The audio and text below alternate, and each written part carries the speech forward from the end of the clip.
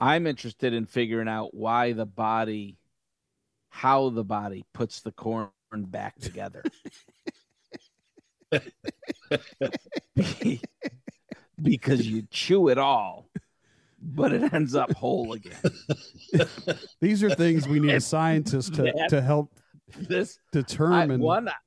I need to understand from the doctor why my brain gets so excited thinking about that. And two, maybe a real medical explanation as to why it's happening. And why hasn't anybody figured out a way to recycle it? I mean, if you can chew it, enjoy it, get nutrition from it, shit it out whole, why aren't we capturing this stuff? There's Send people that shit over to starving in the Africa. world. Recycle corn to Africa. There. I mean, you can sell it at a discount. Why not? Well, Chad, you and I have talked about this. We are true altruists, right, Chaji? This is where altruism meets hedonism.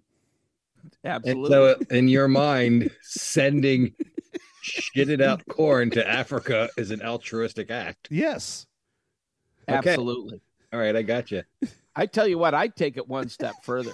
I'd show a picture of whose ass it came out of, and like if it came out of mine, you need a 50% discount.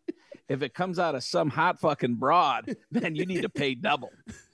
Well, I would pay a premium if I could eat Lady Gaga's like with UNICEF and all those things, they send a picture of who donated the food to the poor kid in Africa.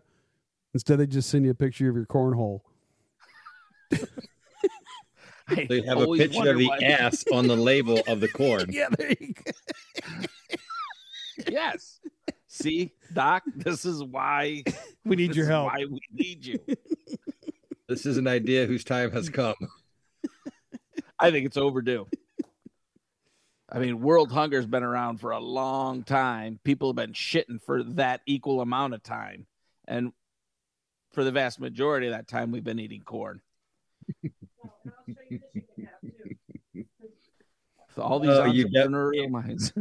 You definitely do need a therapist.